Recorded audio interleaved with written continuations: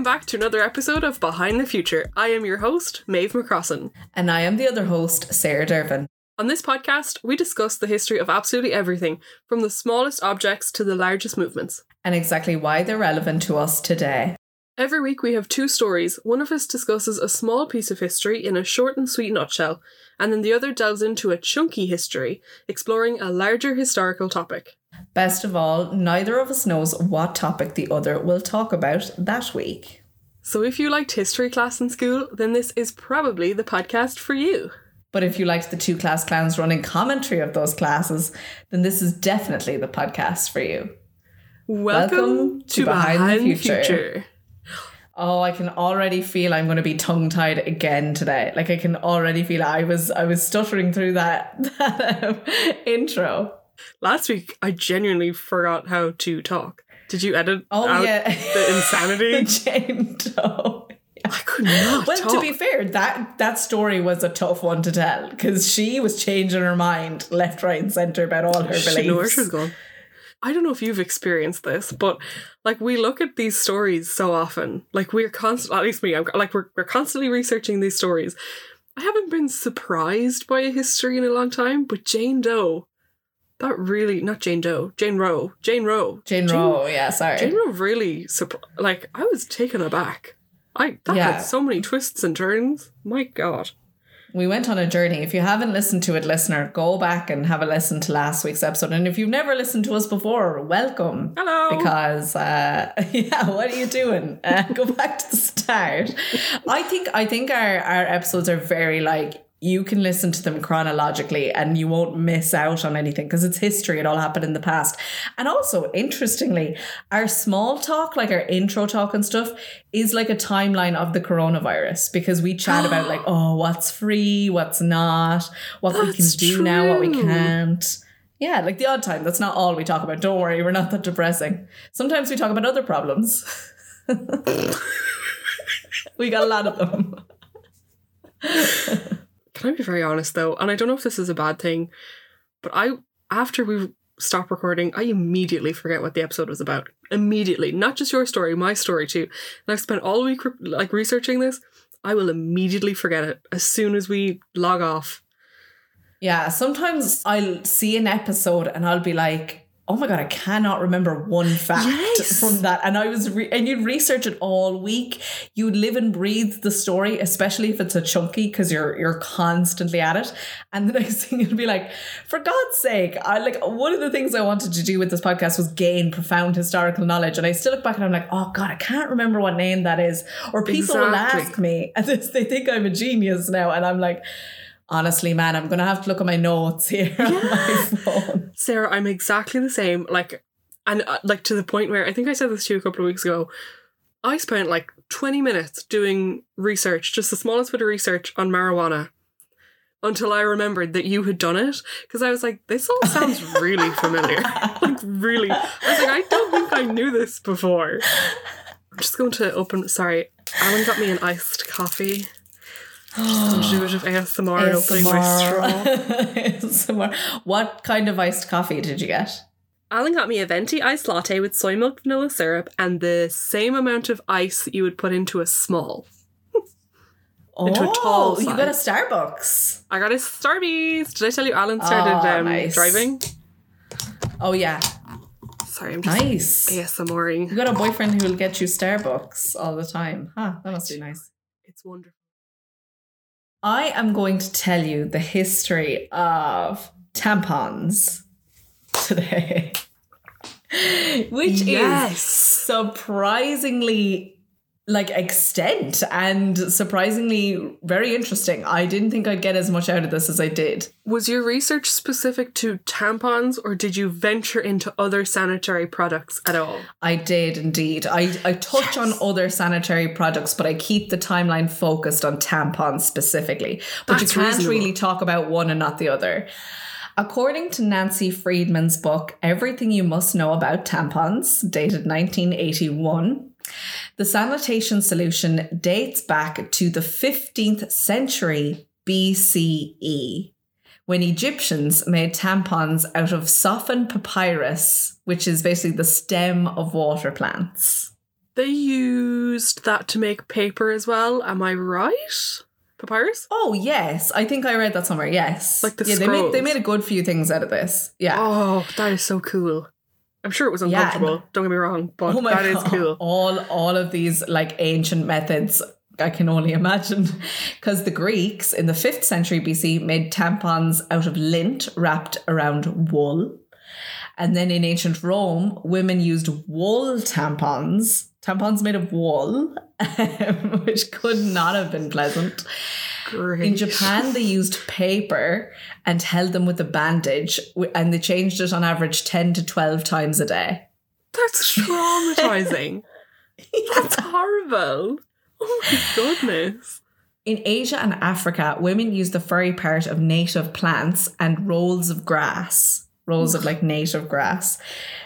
Which sounds really uncomfortable. It's funny to me as well. Like a solution for this does not really come about until the 20th century, like a real marketable, usable solution. And it didn't become popular till the late 20th century. You'd think something biologically done by women monthly would have an earlier solution date, if you get me. Like this is a problem since the beginning of time for women, and only recently have we come up with a solution. There is no doubt in my mind that if men had periods, we would not be talking about this happening so late in history. This would have happened day 2 of existence. They'd have been like, oh, better fix that. Yeah. Day 2, they'd have figured it out. I'm not saying that like women couldn't have figured it out themselves. Just... We do actually, what is interesting about this particular find is that, yes, we have to credit men with actually coming up with the solution. No, thanks. It was actually men that that invented the tampon. And some of the stories are quite noble, I must say. So I'll fire away into them. But before that, in medieval times, women would use pads made of scrap fabric or rags made out of cotton or wool. Very simple. Between 1854 then and 1921, the US granted 185 patents for menstrual devices. And some of them were crazy. One of them was a rubber apron that just basically protected your clothes from getting stained. It is the weirdest looking contraption. I will put it up on the socials. You're going to want to see that. And some of the devices were just too intimidating with their complicated composition and application. They were just weird instruments. They looked really uncomfortable to use, and they just looked like little machines, really. They weren't really designed for comfort. Really, really impractical. In the 1920s, Kotex arrived on the scene, providing women a soft, absorbent pad consisting of a material that was used to aid the wounds of soldiers in World War I. Fun fact, in their ads, Kotex would encourage women to, quote, ask for Kotex, unquote, at a shop, to be discreet about their purchase or place a coin in a jar and shyly take a pad from a box to avoid interaction with salespeople. That's sad, isn't it? It is. So a man named Dr. Earl Haas wanted to create something better than this, the system of putting the coin in the jar, to replace the uncomfortable sanitary napkins his wife and patients used. In 1933, he patented his new invention, Tampax, which was the first tube-within-a-tube applicator. It was a highly absorbent, compressed line of cotton with a disposable applicator attached. Oh, that was like 10 minutes ago. Yeah, exactly. Though his invention revolutionized menstrual products, has failed to create much interest in the product. There is so much taboo over this. Like, women are very reluctant to use them even. There's several examples of that here. And in the same year, he sold a patent to a businesswoman named Gertrude Schulte Tendrick. Tendrick hired women to manufacture the item, along with salespeople to market the product effectively, and nurses to give public lectures on the benefits of Tampax. However, despite this, she struggled to turn a profit and therefore sold the company in 1936. Tampons faced opposition from church groups and even some gynecologists. I'd say they did.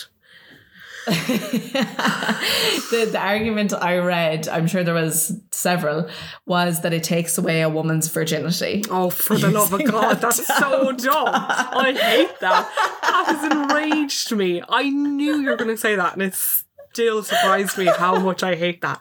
That's so stupid. Takes away the virginity. What do you think happens when a woman puts in a tampon? What do you think the sensation is? Like, Jesus. No fertilization is occurring here. Like, nothing. No, nothing. Oh, tonight. That's really funny. Taking away virginity. Are you a virgin? No. Oh, who was your first? A tampon. A tampon? Do they have any understanding of basic biology? Do you know who'd say that? Do you know who'd say that a tampon could take someone's virginity? A virgin. An absolute virgin would say that. That's annoyed me though so much. An incel. Oh. Yeah. Oh, I think it's so funny. It's so funny. And gynecologists as well, my God. But scientific studies would soon counter this opposition, obviously. And reveal to the public that they were safe to use. It's a piece of natural material on a string. Like it's funny. That's annoyed me. I'll be mad about that now for the rest of the episode. Sorry. No, I won't. I'll get over it. In 1944, then, the Archbishop John Charles McQuaid, who you may be familiar with his name. Apparently this archbishop had a lot to say about a lot in society, in Irish society, to do with sex when he was around. But he expressed to the Secretariat of the Department of Health his disapproval concerning the use of tampons, particularly by, quote, unmarried persons, unquote. God, what a weirdo. What an absolute weirdo. But during World War II then, when more women went to work, tampons became essential and tampon sales soared, much to the Archbishop's disappointment. I'd say he cried himself to sleep. I'd say he was awful upset. That's so funny. There's so many things that could go wrong in your life, and then you'd be like, oh, tampons are selling well. This is a death to humanity. It's like, you know what? You'll be suffering a lot more when like real stuff happens to you. Yeah. Don't get upset over this. Real stuff. You're absolutely right. Real stuff. Oh my God. After World War II, basically, tampons did become kind of a usual thing. There was still some level of taboo. So in 1972, then, the National Association of Broadcasters lifted its ban on advertising tampons on TV in America. Fun fact, in 1985, Courtney Cox was the first woman to say the word period on TV. After this, advertisers slowly began showing the product and discussing more details in their ads rather than simply showing the box. Fair play, Monica from Friends. Monica, you're doing us justice. Now, one of my most interesting finds about the history of tampons was this man, who I'm about to butcher his name because it's Indian, Arunachalam Muruganathan. Okay, aka the Tampon King, we'll call him that, was an Indian entrepreneur who became distressed by his wife's use of old rags as sanitary napkin alternatives. So in India and some places currently around the world, it is still taboo. They still don't have solutions, especially in third world countries. They do not have sanitary products for women. And if they do, they're too expensive.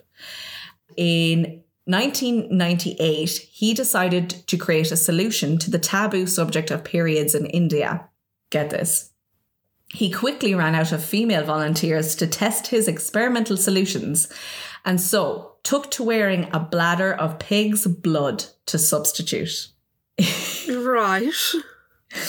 He was soon ostracized by his community and family for his attempts. Like, they were like, this is too weird, too taboo, you're going way too crazy with this. But after 2 years, he created a low-cost sanitary pad made of cellulose fibers and imported inexpensive machines that required minimal training to produce them. And in 2014, he was included in Times Magazine list of 100 most influential people in the world. Oh, what a dose. I know, but it's kind of weird that it's kind of weird the methods in which, but it must be noted he came from poverty. Like, he had no money. That's why this all had to be super low cost. He couldn't pay people to advertise them, and he'd even go to colleges, I believe, to try and get women to try them out and to try and to test them out for him, but also to use them, start using them and use the solution that he was offering. In the US then, the Tampon Safety and Research Act was introduced to Congress in 1997 as an effort to create transparency between tampon manufacturers and consumers, though this bill has not yet been passed. There was this brand of sanitary towels. It was under the Always brand, but they were a different kind. They were called Infinity. And I feel like nobody's going to remember this. They were available in Ireland for, as far as I can remember, 6-9 months. And then they just vanished. I couldn't find them anywhere. And then I went over to America, found them everywhere. But America is weird. They'll have TV ads for seriously strong painkillers that you should not be able to purchase from your shop. They're really weird about that stuff. It's like a free-for-all over there. Isn't that mad? Weird out place, but I know we love America. Woohoo! Go Eagles!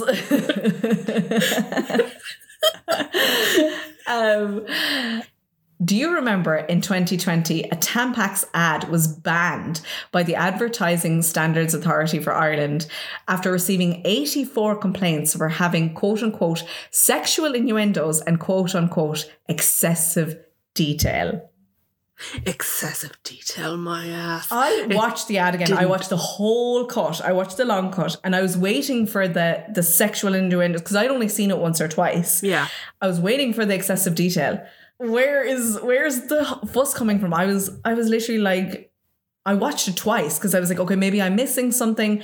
Try and look at it from a different person's point of view. I really can't. There's worse stuff on the TV than this. There's we can show car crash ads, but we can't show this. And this might be a little bit TMI, right? But with the lack of information on how to actually use tampons, I would have sincerely appreciated the information that advertisement was communicating. Just gonna say that, literally, I needed this information 10 years ago. Literally, we need stuff like that. We do. We do need more ads like that. I think that was a brilliant ad because you're like, oh, this is how I won't be painful in my everyday life. This is how you use a tampon. It was informal. It was conversational. Just being normal about it. Compared to what we got, which was either really clinical and oversimplified, or you shouldn't be aware that you have a downstairs undercarriage, lady. Don't know if that was anyone else or just me in my childhood. No, I was the exact same. Funny how you mentioned Americans, because we're obsessed with Americans. We are. Their history is just so... Because they're such a new nation, say. They literally went from 1 to 100. Yeah, exactly. And it's very easy to map out exactly what happened when. I decided to look into the Pledge of Allegiance. Oh, okay. This is interesting. This was another one where I had to heavily edit it to get it to fit even into a chunk. The earliest version of what has been called the Pledge of Allegiance, or a Pledge of Allegiance, was written in 1887 by a guy called Captain George T. Balch. Balch? Okay. I'm going to say Balch. I'm sorry if I'm mispronouncing it, but that's what it looks like. Balch was a Civil War veteran, and he found himself a job as the auditor of the New York Board of Education. His pledge was pretty short. It just read, "We give our heads and hearts to God and our country, one language, one flag." Which I'm not loving, but, I don't love the mantra you're getting there, Balch. No. It's not vibing with me. I think anytime I've seen anything that, references a one, anything, not loving it. It's just not inclusive. Balch was a proponent of teaching young children that they should be loyal to the United States, and he was particularly passionate about instilling this value into children of immigrants. Again, Balch is kind of creeping me out. So, while this pledge was technically the first Pledge of Allegiance that was widely used in schools in the US, this was pretty much like mostly forgotten about by the time that the Pledge of Allegiance we know now was kind of last edited, I guess. And you'll know what I mean when I kind of go into it a little bit more. So, by the early 1890s, there were multiple patriotic groups in the United States who, at the same time, so in tandem, wanted to promote the same things that Balch did, the same guy. At this time too, the Civil War had been and gone, and there was a large influx of immigrants who were travelling to America for employment and to get a better life for their families. Which I think scared a lot of people. Like, we'll go into that a little bit more, but I think, you know, and it's still prevalent today. I think I really like this history because it's still really relevant. There's still the same kinds of arguments going on in America today, but that scares some people when immigrants come to countries. I find that in Britain and America particularly, they are like not up for diversity, like not as much as other nations, in my opinion. I think it is.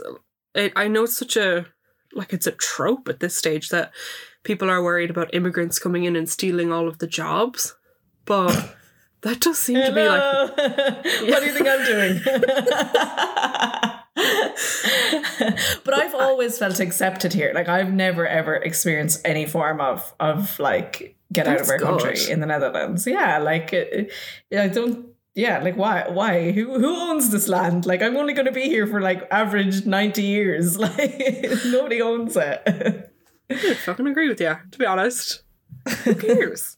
In the general public at this time, patriotism wasn't as strong as it once had been. So the vast majority of people, like, they weren't really into patriotism like they would have been in the Civil War. Because the Civil War had caused so many people to think really patriotically. And then by the 1890s, I think people were just tired. I'm sure there's a word for that, but like after conflict, when like the general public of a country just gets tired, mentally fatigued. Now, after coronavirus. Right? Or like, I was actually, when I saw that, I was thinking of in 1921 in Ireland, one of the reasons why the treaty was signed, as per my research, was just because like the nation was exhausted. Like there was such a mental fatigue. They couldn't fight anymore, you know, even if they wanted to. The Youth's Companion was one of the largest magazines at the time. Its target demographic was kids. I looked into the magazine. Later on, it became a family magazine, but it was so popular. In 1892, they started a campaign where you could get free American flags if you got your friends and family to subscribe to the magazine. Like a nice little incentive there. The magazine created an official program for schools to commemorate the 400th anniversary of Columbus reaching America. At the time, the general public would have been ignorant to a lot of what Christopher Columbus did and the kind of general person he was. Like, they wouldn't have been really... Now, like, don't get me wrong, the like Native American tribes in America at the time would have been fully aware. But when I say general public, I mean, like, honestly, white middle class, working class people wouldn't have been hugely aware of it. They wouldn't have been aware of the genocide, or what Christopher Columbus himself was reportedly getting up to throughout his life. But this would have been a really patriotic day for the vast majority of the American public. So the Youth's Companion invited every school in the country to get involved in this program. The event that they were doing was they were going to raise a flag and just held a ceremony around raising the flag. They wanted to commemorate this kind of ceremony. They wanted to add something a little extra. So they got one of their advertising copywriters to write a little ditty. I'm an advertising copywriter. I didn't do it, don't worry. A socialist Baptist minister named Francis Bellamy did it. The owner of the magazine really liked him. They really liked his socialist sermons that he preached. So they got him to do it. And apparently he wrote this pledge within a couple of hours, and it went like this. I pledge allegiance to my flag and to the republic for which it stands, one nation indivisible with liberty and justice for all. Which is a little bit different to what we have now. Yes, gas, a socialist wrote that. Yeah. Right? Yeah. Right? Crazy. Right? Yeah, I too. I was like, oh, interesting. Let that happen. Francis Bellamy had a cousin who wrote books about socialism, so apparently his writing was really influenced by his cousin's writing. And as a socialist, he wanted to include the words equality and fraternity, but ultimately decided not to because he knew that the state superintendents of education on his committee were against equality for women and African Americans. So the guy behind this entire event, his name was James B. Upham, and he was a marketer for the company. He was very patriotic, and also, I didn't know how to say this, like, he was really into capitalism. Like, but he understood that this served his patriotic self, and it also served his need to sell magazines. Apparently he was very open about that himself. I just noted this. This is a trend that I see all the time. Today, American patriotism being linked really heavily with capitalism. Oh yeah. I thought that was so interesting. And I it sounds dumb, but I never like put two and two together until I was looking at it back today, and I was like, I know people and utilising the media to profoundly push that. So yeah, the same year, 1892, Bellamy and Upham had arranged for Congress and the president at the time, Benjamin Harrison, to announce a proclamation that made the public school flag ceremony the centre of the Columbus Day celebrations, which would have been a really big deal. Upham really desperately wanted to promote patriotism, a love for America, and he wanted to help kids, quote, create an ambition to carry on with the ideals which the early founders wrote into the Constitution, unquote. So he was really big into tradition, you know, that kind of thing. That gave me Sketch vibes as well. I was like, those guys weren't the best. He personally said that if he could do this, then his life was worth it. That I think he said, it won't all have been in vain, or something like that. That was his life's purpose, he thought. The Bellamy Salute was practiced when kids would recite the pledge, but this was exactly the same as the Nazi salute. Unfortunately, it was the left arm outstretched, palm facing down, looking at a flag. But because of the Nazi Party after the Second World War, Franklin D. Roosevelt changed this and just had the kids put their hand over their hearts instead. They just didn't want to, understandably, they didn't want to be associated with Nazis. In 1906, the pledge was changed for the first time from Bellamy's original composition, and it seemed to me like it was an amalgamation of the two pledges, so Balch's pledge and Bellamy's. There was a group called the Daughters of the American Revolution, and they had a magazine called The American Monthly, really big magazine, and they used new phrasing. I'll say it for you quickly. I pledge allegiance to my flag and the republic for which it stands. I pledge my head and my heart to God and my country, one language, and one flag. So Bellamy's didn't have any part of God with it, but Balch's did. Balch also had the part where he said my head and my heart, and the one country, one language, one flag. They adopted, when I say they, I mean the Daughters of the American Revolution, adopted the new pledge, Bellamy's pledge, officially in 1916, but apparently they used the old one, so they're kind of like muddled up version. I don't mean that in a bad way. Well, maybe I do. Their muddled up version until 1923. And then in 1923, the Daughters of the American Revolution, during the National Flag Conference, asked for the words "my flag" to be changed to "the flag of the United States," so that immigrants would not have to confuse loyalties between where they came from, their home countries, and the United States. Okay, good.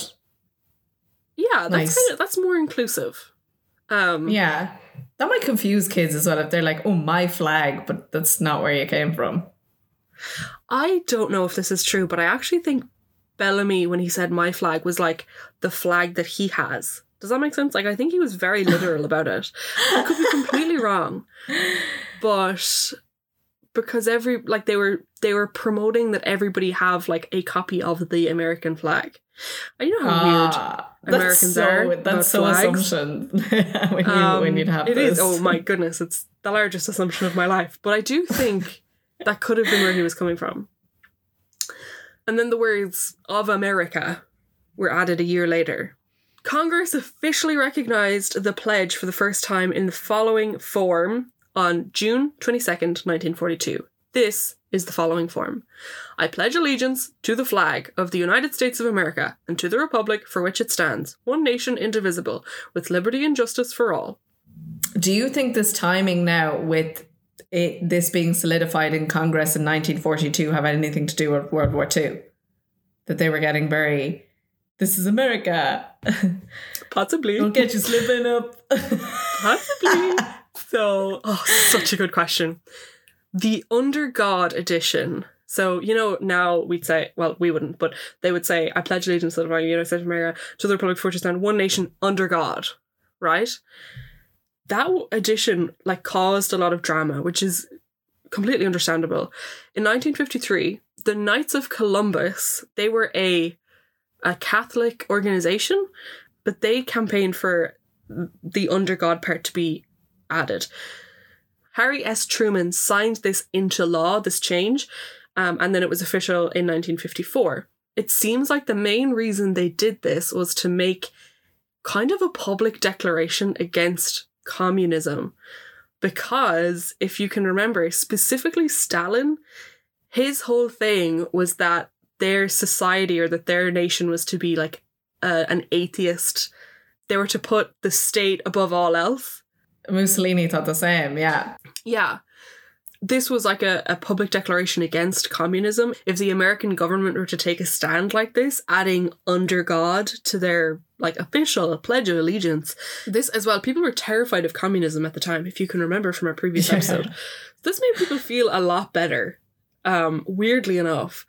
So from 1954 to 1998, kids in public schools did this pledge every single morning within the first half an hour of school, every day. And then in 1998, Michael Newdow, who was a doctor and an atheist, he started bringing it to the courts to get this saying or this phrase removed from the pledge. So in 2002, the Ninth Circuit Court of Appeals ruled that the phrase under God was an unconstitutional endorsement of monotheism. You know who else hates monotheism? Satanists. I love those guys. Sorry, every time I see that word, I think of my one true love, Lucian Graves. Anyways. You gotta listen to that episode. That was brilliant, that two-parter. I'm so invested in that. This guy, Michael Newdow, he was in the courts for over 10 years. I saw a really large rundown of all of the reasons and whatnot he was in court, but he kept going with this for over 10 years. Fair play to him, because I agree, I don't think it should be in there. But I picked out some notable ones. In 2006, there was a case in Florida, Frazier versus Alexandre. I think I'm saying that right. A federal district court in Florida ruled that a 1942 state law requiring students to stand and recite the Pledge of Allegiance violates the First and 14th Amendments of the U.S. Constitution. Because of this decision, a Florida school district had to pay $32,000 to a student who didn't want to say the pledge one morning and was ridiculed and called unpatriotic by her teacher. A grown person looked at a child and was like, oh, I believe it though. Some adults, and I'm sorry, particularly teachers, I don't know what it is about that profession that gets them. I suppose they're dealing with kids, but that's kind of the number one rule you think of when you're going in there, are just not equipped for it. They're just not mentally okay to be teaching. And I don't know how this slips through the sand so easy. Oh my God, some of the things even teachers in my secondary school said to students, you'd be like, alrighty, that's not appropriate. You're like, thank you so much. I had a teacher, she was really nice to me, and then I don't know why, but she just turned on me. Or at least maybe it was in my head, but I feel like she turned on me. I found the Leaving Cert horrible, and everybody did, but I found it very difficult to deal with mentally. Everybody knows I'm very sensitive, but I thought it'd be in my best interest to take a year off before I go into college, so I don't hate college, and it worked. But I worked for a year. But I remember telling this one teacher, because she was asking me what my plans were, and I was like, oh my God, I'm going to get a job, and I'm going to save up, and I'm going to go to America and travel around America. But she specifically was like, if you take this year off, you're never going to go to college. And I was like, oh my God, I heard that one as well. I heard that one said to people as well, you'll get lazy. She said exactly that. She was like, you're going to get lazy. You're going to get used to having a wage and then you're not going to want to go back. And I was like, well, okay. I think people that don't want to go to college just don't want to go to college. I don't think it's a question of lazy. Like, they're going to have to work, like, with degree, without degree. Like, I don't think it's a question of laziness. It's more a personal choice. 100%. I did it. I was delighted to get back to college. I was so excited for it. And I wasn't excited the first September. So, Deirdre. Oh. I'm sorry, Deirdre. Je suis désolée. Tu es un bon professeur. I'm sorry, friends. So to finish off my story, back to the l'histoire, in February 2015, this was the last occurrence of a court date. There's been so many in between. There's been a couple of instances where a party, like whoever it is, will appeal the 2002 ruling that under God was an unconstitutional endorsement of monotheism. You know that one? There's been a couple of cases where they've tried to appeal that. And some have been successful. But then in February 2015, New Jersey Superior Court Judge David F. Bowman, he dismissed a lawsuit because he said that the Pledge of Allegiance does not violate the rights of those who don't believe in God and does not have to be removed from the patriotic message. So this was a case against the Matawan Aberdeen Regional School District because a student in the district basically worked with the American Humanist Association to bring this case to the court. They were arguing that the phrase under God in the pledge created a climate of discrimination because it promoted religion. I think people argue that it doesn't promote religion because you can have any God, but it does. Like, it promotes religion. And it says God, not Allah or Buddha, right. or like, can everyone customize it? You know? You're absolutely correct. And I think as well, when you think about the context, it's even like Bellamy's original one, even the other guy's original one, it was all about all these people under one flag, under one God, under one nation. You know, it wasn't these are all individuals. They've come from all over. It wasn't like that at all. This particular case was arguing that this made non-religious people second-class citizens under the eyes of this Pledge of Allegiance. But that's it. That's one of the, which I thought was really funny. I watched, it was like a 2-second video from NPR, and they called their video something like the Pledge of Allegiance was an advertising ploy to sell magazines, which is true. And which we've done all this now. It was. Yeah. Do schools still say the Pledge of Allegiance? Get up and say it every day. Until 1998, every single school did it. And now it seems like it's so varied between schools. It doesn't even seem to be state specific. It's like whatever the school thinks. So like, I noticed like the people that I would be friends with in America would be kind of maybe leaning towards conservative, or at least their families would have been. The more conservative the area, the more likely they're going to do this, at least maybe every morning, maybe once a week, that kind of thing. But it's not like, they don't do it every single morning now anymore, like they would have. Yeah. That's it. That's tampons and the Pledge of Allegiance. The Pledge of Allegiance had a lot more history to it than I thought it would. That is so funny that is how it originated, from a magazine. An advertising campaign. Yeah. It was an advertising campaign. That's so funny. Often, it's so funny how the media like comes into history so often. Almost every episode we have something that the media was a massive influence in pushing, whether it's politics, education, that's true, the church. Like, media just has this, I'm telling you, that's the root of all. If you want to change something, you got to get the media. You got to get to the media. I'm so glad we work in marketing. Yeah, exactly. We're behind it all. Like That's it. Yeah, that's the episode. Thanks for listening if you made it to the end. And be sure to follow us on the socials. You can get us on Behind the Future Pod on Instagram and future_behind on Twitter. Don't forget to subscribe, follow, pledge your allegiance, put in your tampon correctly, and think about the history when doing it. And also, if you have any suggestions or you want to say hi or chat, just don't be afraid to reach out to us. We do get the odd lovely message and we really appreciate it. Any last words there, Mayvan? No, not really. Should I? Okay. Should I have Do you want to pledge your allegiance? I mean, to Behind the Future. I pledge allegiance to the podcast under one. I'm not funny on the spot. I don't know. Okay. I'm not. Okay. No, I'll think about it. Next week I'll just come in and I'll just pledge my allegiance. That'll be the intro. It'll just be your pledge allegiance. New listeners will be like, what is this that I've clicked on? And remember, don't forget. Oh, I love our catchphrase.